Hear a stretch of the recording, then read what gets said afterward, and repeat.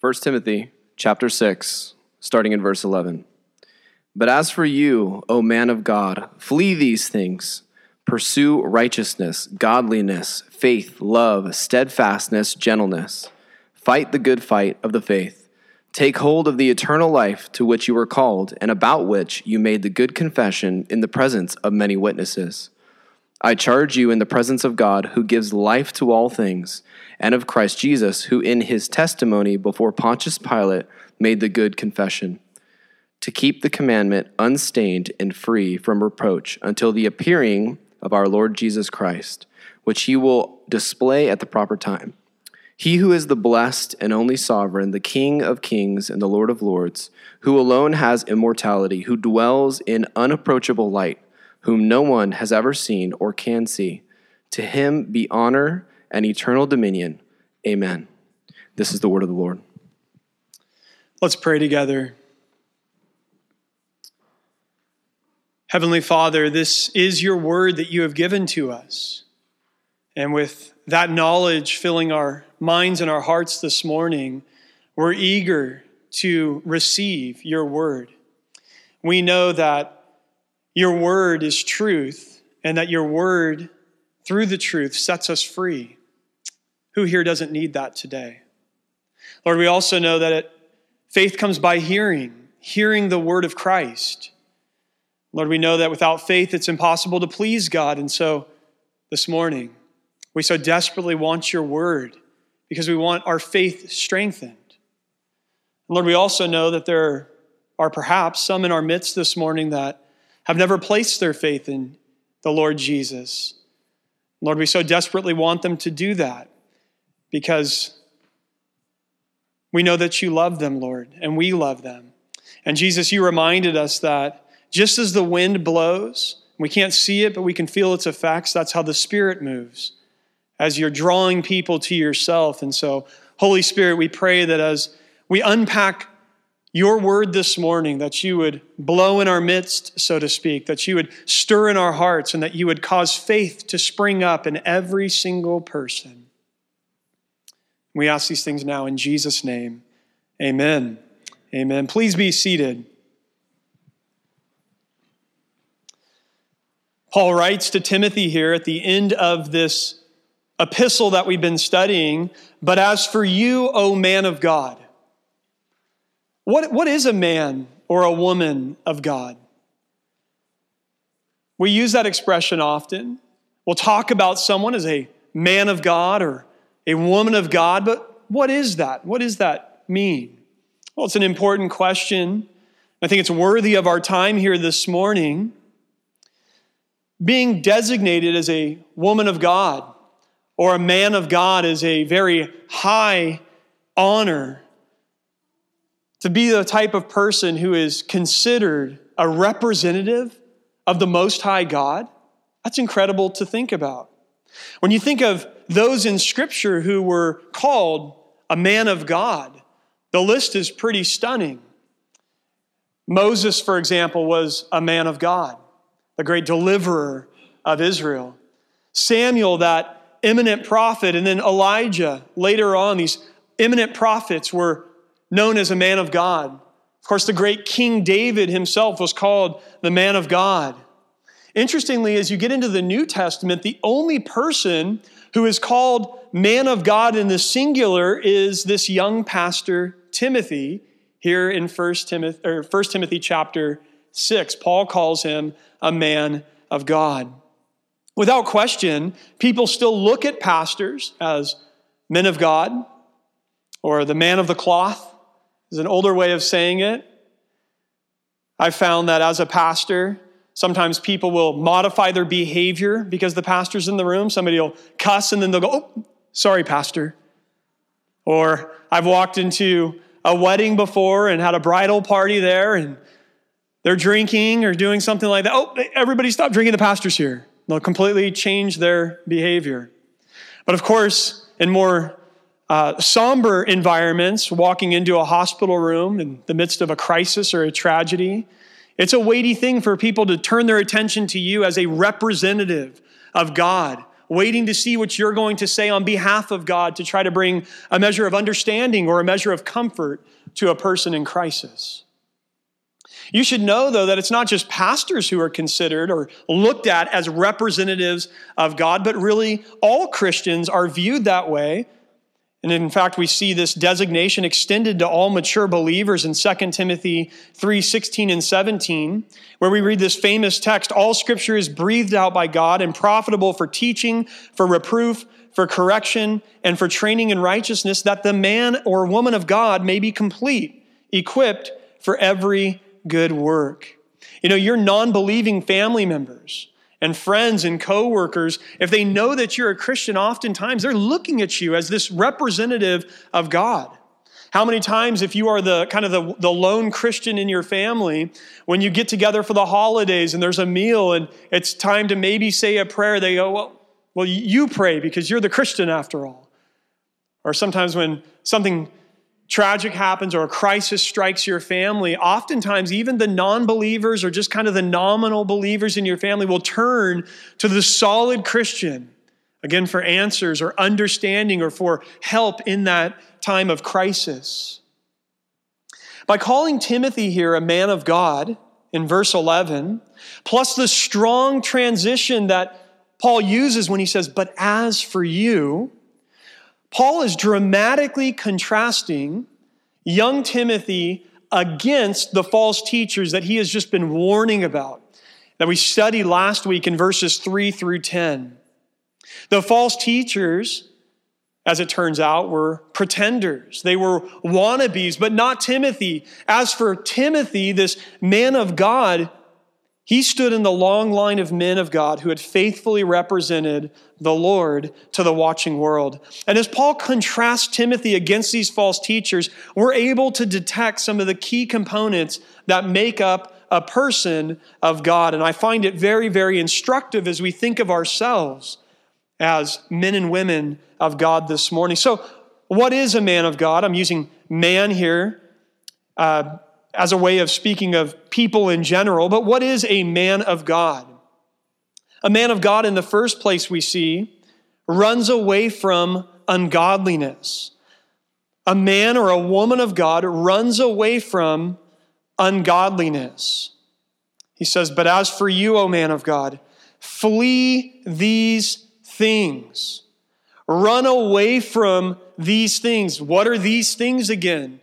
The things that he had just unpacked for us last week, these sinful tendencies and motives of the false teachers, things like greed, divisiveness, heresy, the false teaching that was going on. Paul is telling Timothy, as a man of God, you need to run away from these things. You need to flee these things. Now, interestingly, the word flee here is in the present tense, indicating continuous action. Meaning that this call to flee from ungodliness was not something that you're just one and done with. It's a constant, never-ending posture of a godly person. That you are daily having to flee from, daily having to run away from ungodliness because it is threatening us from all quarters every single day of our lives. And so the person of God is a person who says, I'm not going to hang around this stuff. I'm not going to engage in this stuff. You know what? I'm going to kind of be like Joseph running away from Potiphar's wife. I'm just going to flee the scene. I'm going to make a beeline away from sin and ungodliness on the daily. Not only does a person of God run away from ungodliness, but they actually run towards something. We're not just constantly trying to avoid something in our lives. We are actually trying to embrace something with our lives. We're trying to run after something and become something. So what are we running toward? Well, we're running toward holiness. That's the second thing we see here. He says, pursue righteousness, godliness, faith, love, steadfastness, and gentleness.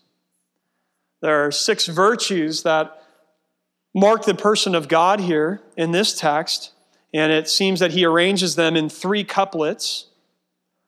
Now, this encouragement here to run away, to flee, and then to pursue sounds strikingly similar to another text in 2 Timothy chapter 2, verse 22, where Paul tells young Timothy there in his second letter, he says, "So flee youthful passions and pursue righteousness, faith, love, and peace, along with those who call on the Lord from a pure heart."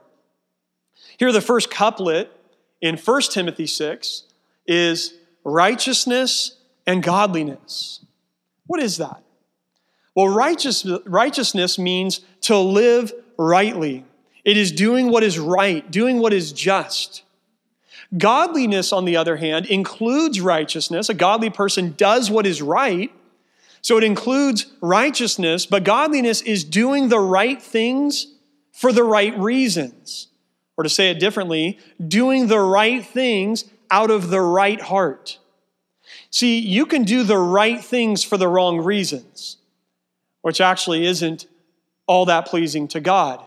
Cue the Pharisees. You can do the right things for the wrong reasons. You can keep from stealing things just to avoid going to jail.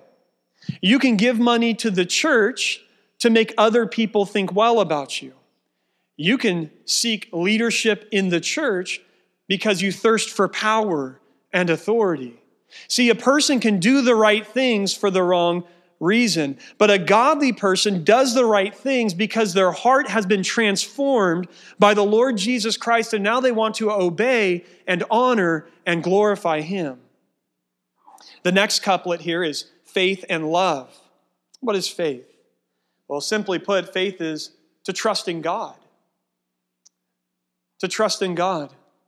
Love, the word here is agape, which is love with no limits. It would include loving God and loving people, whether they're your friends or your foes, or anyone in between. So the godly person here, the person of God, is marked by faith in God and love toward God and man. The last couplet here is steadfastness and gentleness. What is meant by that? Well, steadfastness, some of your translations will say endurance, refers to patience to deal with difficult circumstances. So when things are challenging, things are hard, if you're a person who has endurance or steadfastness, it means that you have the patience to stand firm through those difficult circumstances. Gentleness, though, interestingly, refers to patience to deal with difficult people. So steadfastness, again, is patience to deal with difficult circumstances.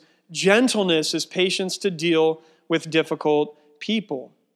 Now, this is not an exhaustive list of virtues that a godly person possesses or pursues, but it's a practical list for Timothy's situation, because if you remember, the false teachers here in Ephesus were not pursuing righteousness. They were not pursuing godliness. So Paul is saying, Timothy, you're a man of God, pursue these things. Remember, the false teachers were not trusting in God and in His word. Rather, they were trusting in themselves. And of course, remember that because of these things, Timothy would need love for all people. Timothy would need steadfastness in these trying circumstances, and Timothy would need gentleness in dealing with these false teachers and dealing with erring members in the church family. For those of us women and men of God today, we too need to flee from evil, and we need to pursue good, run away from godlessness, and run toward holiness. Verse 12, though, reminds us that the flight response of verse 11 was not the only one that Timothy was called to in light of the dangers he faced in Ephesus. Yes, the dangers should cause Timothy to flee from some things, but also he was to fight the good fight of the faith. When danger comes, we either fight or flight. The man or woman of God does both. So next we see that the man of God or a man of God remains faithful to the truth. So they flee ungodliness, they pursue holiness, and third, they remain faithful to the truth. In the Greek here, in verse 12, there's a definite article in front of the word faith, which means that the English Standard Version, which we're preaching out of here in our church, rightly translates this phrase, the faith. Fight the good fight of the faith. This is not a reference to Timothy's own personal belief here when he's talking about faith. What it is a reference to is the truth of the gospel that has been handed down by the apostles themselves. Over in Jude 3, Jude has a similar idea at play here when Jude writes this: "Beloved, although I was very eager to write to you about our common salvation, I found it necessary to write appealing to you to contend for the faith that was once for all delivered to the saints." So Timothy here is being told to fight the good fight of the faith, guarding the doctrine and the truth of the gospel. We see even in 1 Timothy 6 here that the false teachers and those who follow them have wandered away from the faith in verse 10. And then down in verse 21 of chapter 6, they've swerved from the faith. Again, meaning that they have turned away from the Christian faith. So Timothy, as a man of God, is called to fight for the faith, to contend for the faith, to defend the faith that was handed down to him by the Apostle Paul and the rest of the apostles. As we talk about in our membership classes in this church, this responsibility to guard the gospel, this responsibility to guard the truth and to fight for the truth is not just a responsibility that the pastors possess. We talk in our membership classes about how this is actually a responsibility that every follower of Jesus Christ possesses, because here's the thing: pastors can go astray. In fact, as we've talked about in this series, the false teachers in Ephesus were elders or pastors in the church. These were people who had been appointed there to lead the church, and what they were doing was leading the church astray. And so pastors are not infallible. Pastors are human beings that are broken and flawed and in need of just as much grace as anybody else. We collectively and corporately have a responsibility in the church to guard the deposit, to guard the truth that has been handed down to us in God's word. All of us bear this responsibility. In fact, this is where our name comes from in this church. Apostles Church. We named this church that not because anybody here is an apostle in the formal sense. So sorry, but I won't be writing the book of 2 Daniel anytime soon. That's not why we called this place Apostles Church. The idea here is that you and I are stewards of the deposit, stewards of the faith that was handed down to us by the apostles. Therefore, like the early church in Acts chapter 2, we are committed to the apostles' doctrine. All of us are defenders of the truth. We're all contenders for the faith. And that's why all of us have to be committed students of the word. You've got to be. We've got to be like the Bereans in the book of Acts, who when they heard the preaching of the apostles, they didn't just go, well, I guess if Paul says it. They said, this is interesting. Let's do a Bible study. Let's see what the scriptures say and make sure that what he is saying accords with God's word. Going back to 2 Timothy 3:16 and 17, because all scripture is breathed out by God and is profitable, we need to be people who are committed to it. Fourth, a man or woman of God remains faithful to their confession. Remains faithful to their confession. Look again with me, if you will, at verse 12. He says, fight the good fight of the faith, which we just talked about. And then he writes, take hold of the eternal life to which you were called and about which you made the good confession in the presence of many witnesses. That word there, take hold, it means to grasp something. At some points in the New Testament, it actually means to seize something by violence or by force. And Paul is saying to Timothy, you've got to take hold of eternal life. Do you find that to be an interesting thing to say to a pastor?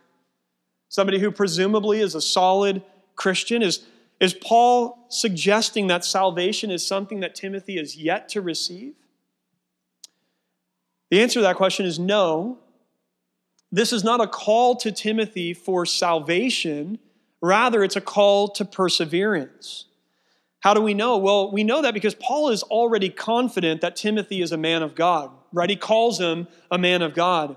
But he's also confident that Timothy was called by God to experience this gift of salvation, right? He says, take hold of the eternal life to which you were called. So Paul believes that Timothy was called to this by God himself. What was the initial evidence of that call? What was the initial evidence that Timothy had received eternal life? Well, it was his good confession that he made, we're told, in the presence of many witnesses. This is almost certainly a reference to Timothy's own baptism, where Timothy was baptized in the presence of the church, and where Timothy stated his faith in the gospel and publicly identified himself with Jesus Christ and with his church. After all, church, this is what baptism is. Baptism is that moment above all others where our faith goes public, where we make our profession of faith known to others. And it is tragic, to be quite honest with you, that in many churches, baptism has been treated as if it's not that important, as if baptism is just something you get around to when you have time or when you think it's convenient. Again, baptism is the moment above all others where our faith goes public. It is our public profession of our faith. And it was the initial evidence of Timothy's salvation, where he was confessing with his mouth, I believe in the Lord Jesus Christ as my Savior and Lord. And then he was demonstrating that in the presence of many witnesses. What Paul's doing here, though, is he's now calling on Timothy to continue evidencing his salvation through perseverance, to take hold of that eternal life to which he had been called. Paul, like a good general fighting a difficult war, was constantly reminding young Timothy, his foot soldier, to fight the good fight. He was encouraging him onward in this battle because guess what? Even though it was a good fight, even though it's the all-important fight, it was a difficult fight. It was a challenging fight. Timothy was dealing with sinful, false teachers who were seeking to destroy the church and who were disparaging his reputation. Remember, that's why Paul had to say in chapter 4, verse 12, don't let people despise you because you're young. Presumably, people were going, no, don't listen to this guy. He's just a kid. He doesn't know anything. So Paul's dealing with a challenging church situation, or Timothy is rather, and Paul's helping him.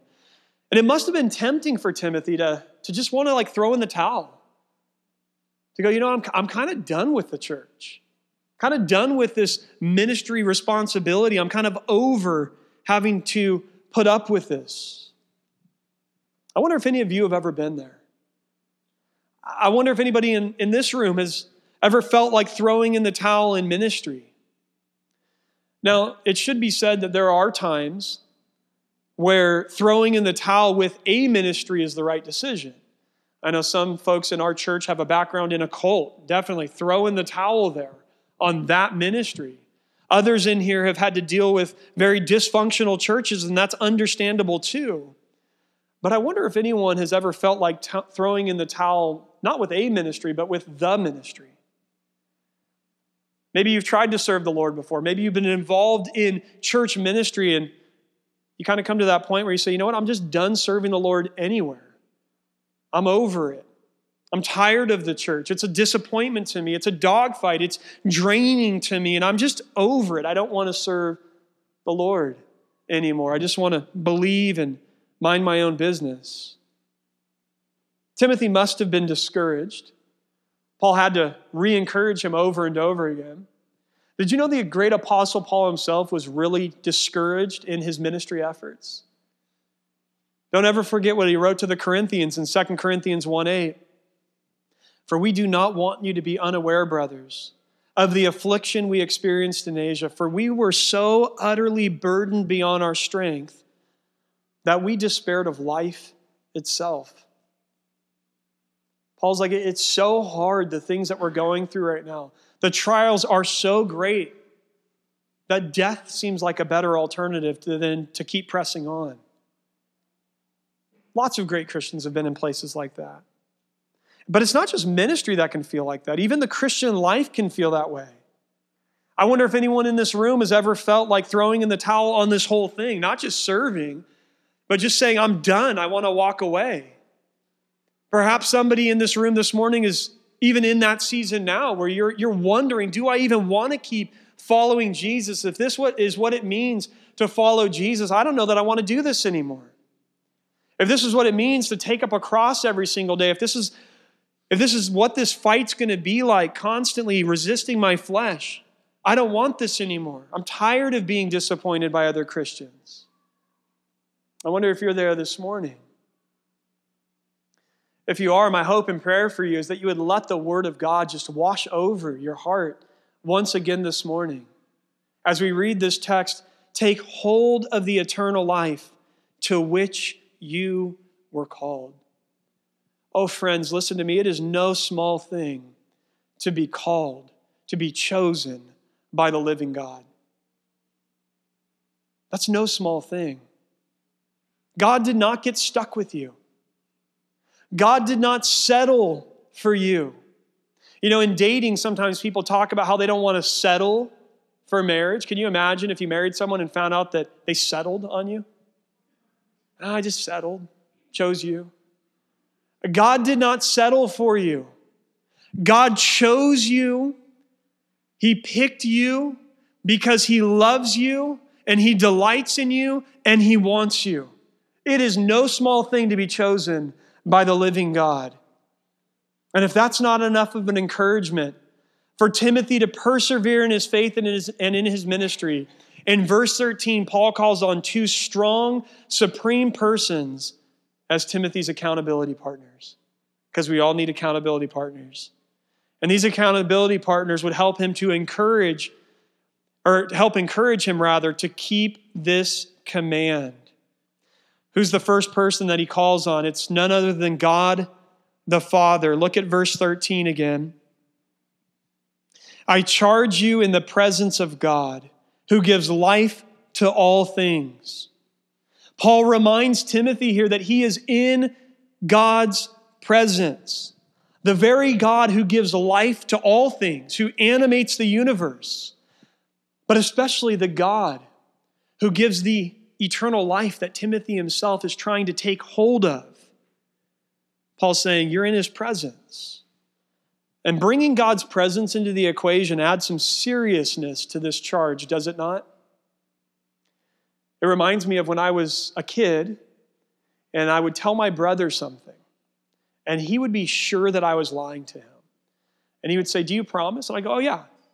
And then he'd go, do you promise to God? And I go, let me think about this for a minute. It's like, geez, when you put it that way, now I've got to think about God being here. God's in the equation here.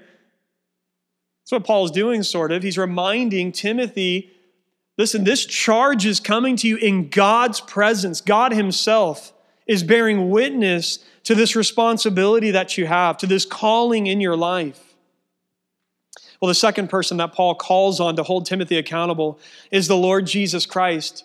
Right? He goes on in verse 13, he says, and of Christ Jesus, who in his testimony before Pontius Pilate made the good confession. Now, this is super powerful because Paul wants Timothy to remain faithful to the good confession that he had made at his baptism. And what he does here is he reminds Timothy of the fact that Jesus too made the good confession. And he did it before Pontius Pilate. We read of it in all the Gospels, but here's Matthew 27:11. Now Jesus stood before the governor, this is Pontius Pilate, and the governor asked him, are you the king of the Jews? Now Jesus said to that question, you have said so. So what's going on there? Jesus, in that moment, could have tried to save his own skin. That was the question that would be damning to the Lord Jesus Christ. Are you the king of the Jews? That was the accusation. Are you claiming to have authority over this kingdom and set yourself up as an enemy of Caesar? And Jesus could have denied the claim and saved his own skin, but Jesus didn't. He said, you have said so. In other words, I do not deny the charges. And Jesus sealed his own confession by laying down his life. Jesus was faithful to the end. Jesus fought the good fight without wavering. Our Lord Jesus stood for truth. And our Lord Jesus, through his own death and through his resurrection, secured eternal life for all the future faithful who would put their trust and hope in him. So Paul is saying to Timothy, he's saying, I want you to remain faithful to your good confession. And I'm calling on Jesus as an encouragement to that. Look to Jesus, who made his own good confession and remained faithful to the end. He's essentially saying to Timothy the exact same thing that the author of Hebrews writes. Do you remember over in Hebrews chapter 12, verses 1 through 3? We read, therefore, since we are surrounded by so great a cloud of witnesses, let us lay aside every weight and sin which clings so closely, and let us run with endurance the race that is set before us, looking to Jesus, the founder and perfecter of our faith, who for the joy that was set before him endured the cross, despising the shame, and is seated at the right hand of the throne of God. Consider him who endured from sinners such hostility against himself, so that you may not grow weary or faint-hearted. So, God the Father and the Lord Jesus Christ are reason for Timothy to persevere in the faith, to fight this good fight. How long did he need to fight? A week? Did he need to just fight until Paul showed up in Ephesus and could relieve him of duty? No, the answer there, do you see it, church? Timothy is to do these things without blemish and free from reproach until, okay, we're going to try that all one more time. He's to do this until, do you see it in verse 14? You don't. So that's why I'm here, to help you guys see this.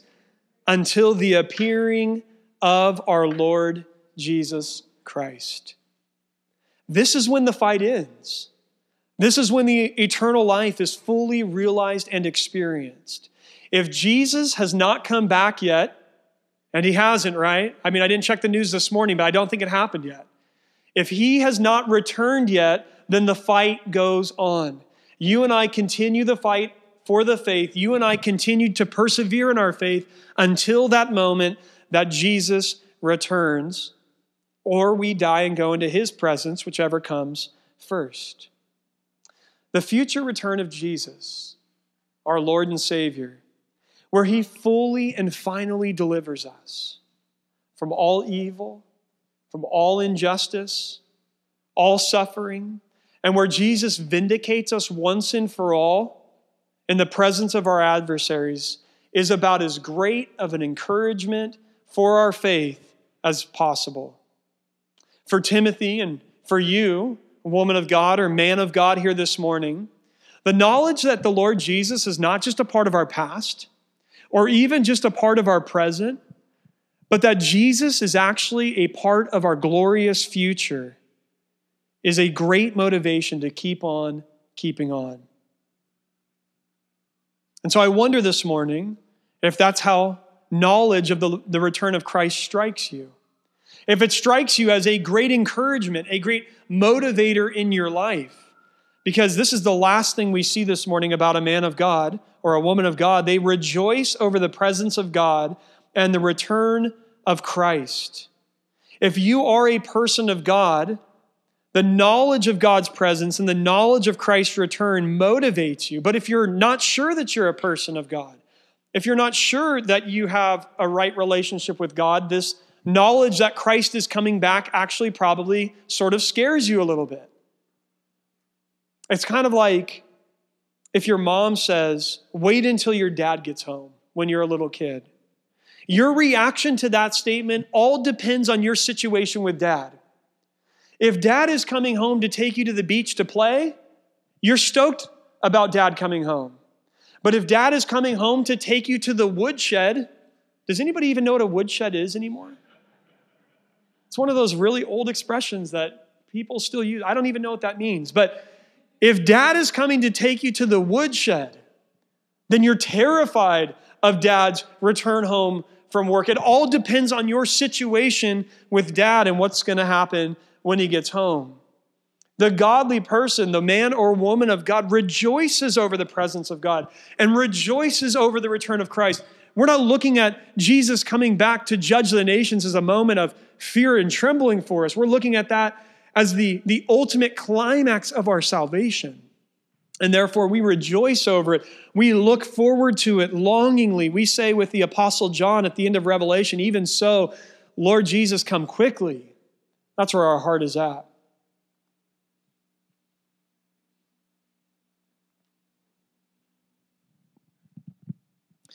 Paul could speak with certainty about the return of Christ. He knew it was going to happen, but he would never dare try to pinpoint the exact moment. No one knows the day nor the hour. But whatever that future day is, it will be at the proper time, the time that's appointed by the Father. We see that here in this text. But I don't know about you this morning, but all this talk about eternal life, all this talk about being called by God, about a Savior who died and rose for us, who will come back again for us and make all things new, all this talk makes me want to worship. And it seems that that's the exact same thing it made the Apostle Paul want to do, because the end of this passage is a doxology, which is a short hymn of praise to God. After giving this man of God a sacred charge, Paul concludes with worship. And for this great apostle, everything always came back to worship. See, the Apostle Paul was a man who had an unwavering vision of the glory of God that animated everything that he did. Ever since that day, where he truly grasped who the living God was on the road to Damascus, the Apostle Paul was convinced that that God, Father, Son, and Holy Spirit, was worthy of all worship, all glory, and all honor forevermore. And so for all the ink that he could spill in labeling false teachers and in guiding local churches, he could never resist the urge to write songs of praise, to write notes of worship to this God who was unrivaled in majesty, unmatched in power, unapproachable in holiness, and unrelenting in happiness. So let's very briefly, that's pastor talk for, I know I'm going long, but I want a couple more minutes of your time. Let's very briefly warm our hearts with the truths of who God is. And I promise I will make it brief. He says that he is the blessed, meaning supremely happy. The blessed and only sovereign. Isn't that good news that God is supremely happy? A lot of people think of God as indifferent. Some people think of God as angry, mean, perhaps even evil. That's not who God is. God is supremely happy. He's blessed. He delights in everything he does. He's a happy God, and he makes happy people. And he's the only sovereign. That means that he alone rules or controls the universe and the affairs of men. He is the King of kings and the Lord of lords, meaning that he is above and over all earthly kings and rulers. And in this context, that meant especially Caesar, who was worshipped throughout the Roman Empire. He alone, we read, has immortality, meaning that God cannot die. Now, I know it's true that we as human beings will not die either. We're going to survive death. When we physically die, that's not the end. But the difference is this, that only God has life in himself. Our immortality is a gift. His is an innate property. He is life in and of himself. And you and I only experience true life, also known as eternal life, through our relationship with him, because in him is life itself. We read here that he's infinite in holiness. Paul puts it this way, he dwells in unapproachable light. Friends, we can no more approach God in his holiness than a moth can approach the surface of the sun. His holiness is blazing, and us in our finitude and in our sinfulness cannot come near to a God like that apart from the Lord Jesus Christ. We read also that he's invisible and incomprehensible. Paul writes, whom no one has ever seen or can see. Did you know that humans have only been able to behold God's appearing as a theophany, which means a visible manifestation of God to human beings, or they've only been able to behold God's appearing by seeing his glory like Moses did, or finally, by seeing his image in his incarnate Son. But no man, no woman has ever laid eyes on God in his essence. God is invisible. He is spirit after all. No eye can see him, at least as we stand now. And what this means for us is that God is unreachable apart from grace. We would never be able to perceive God, to see God, to come after God unless he came after us, which he has done in his word and supremely in the person of the Lord Jesus Christ. He came to us because we cannot come to him. So for the Apostle Paul and for young Timothy and for every woman of God or man of God throughout all of history, they would conclude that it is to this God alone that honor and eternal dominion belong. Amen? Amen. What an incredible text. What profound reminders for all of us here this morning who seek to be and long to be men and women of God. We are people who run away from ungodliness. We are people who run toward holiness. We are people who seek to remain faithful to the truth while remaining faithful to our confession. And we are a people who rejoice over the presence of God and the return of the Lord Jesus Christ. And for those here this morning that have never been able to describe themselves as a woman or a man of God, in closing, we have to say this, that you can change that today. But you have to come to him in the same way as everyone else, including Timothy, by making the good confession. Consider Romans 10, 9 and 10. It says, if you confess with your mouth that Jesus is Lord and believe in your heart that God raised him from the dead, you will be saved. For with the heart one believes and is justified, and with the mouth one confesses and is saved. So first, with your mouth, here today, you could confess Jesus is Lord.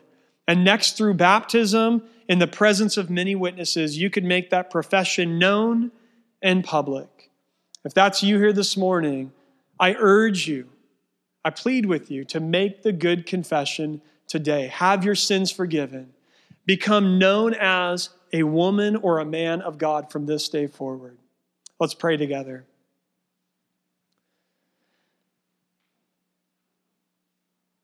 Heavenly Father, we are reminded this morning of great reasons why you alone are worthy of our praise, why you alone are worthy of our worship, why you alone are worthy of our faithful obedience for the rest of our lives. You alone are the immortal God. You alone are sovereign over this universe and over the world that we live in and over our lives. In fact, you're the author of our lives.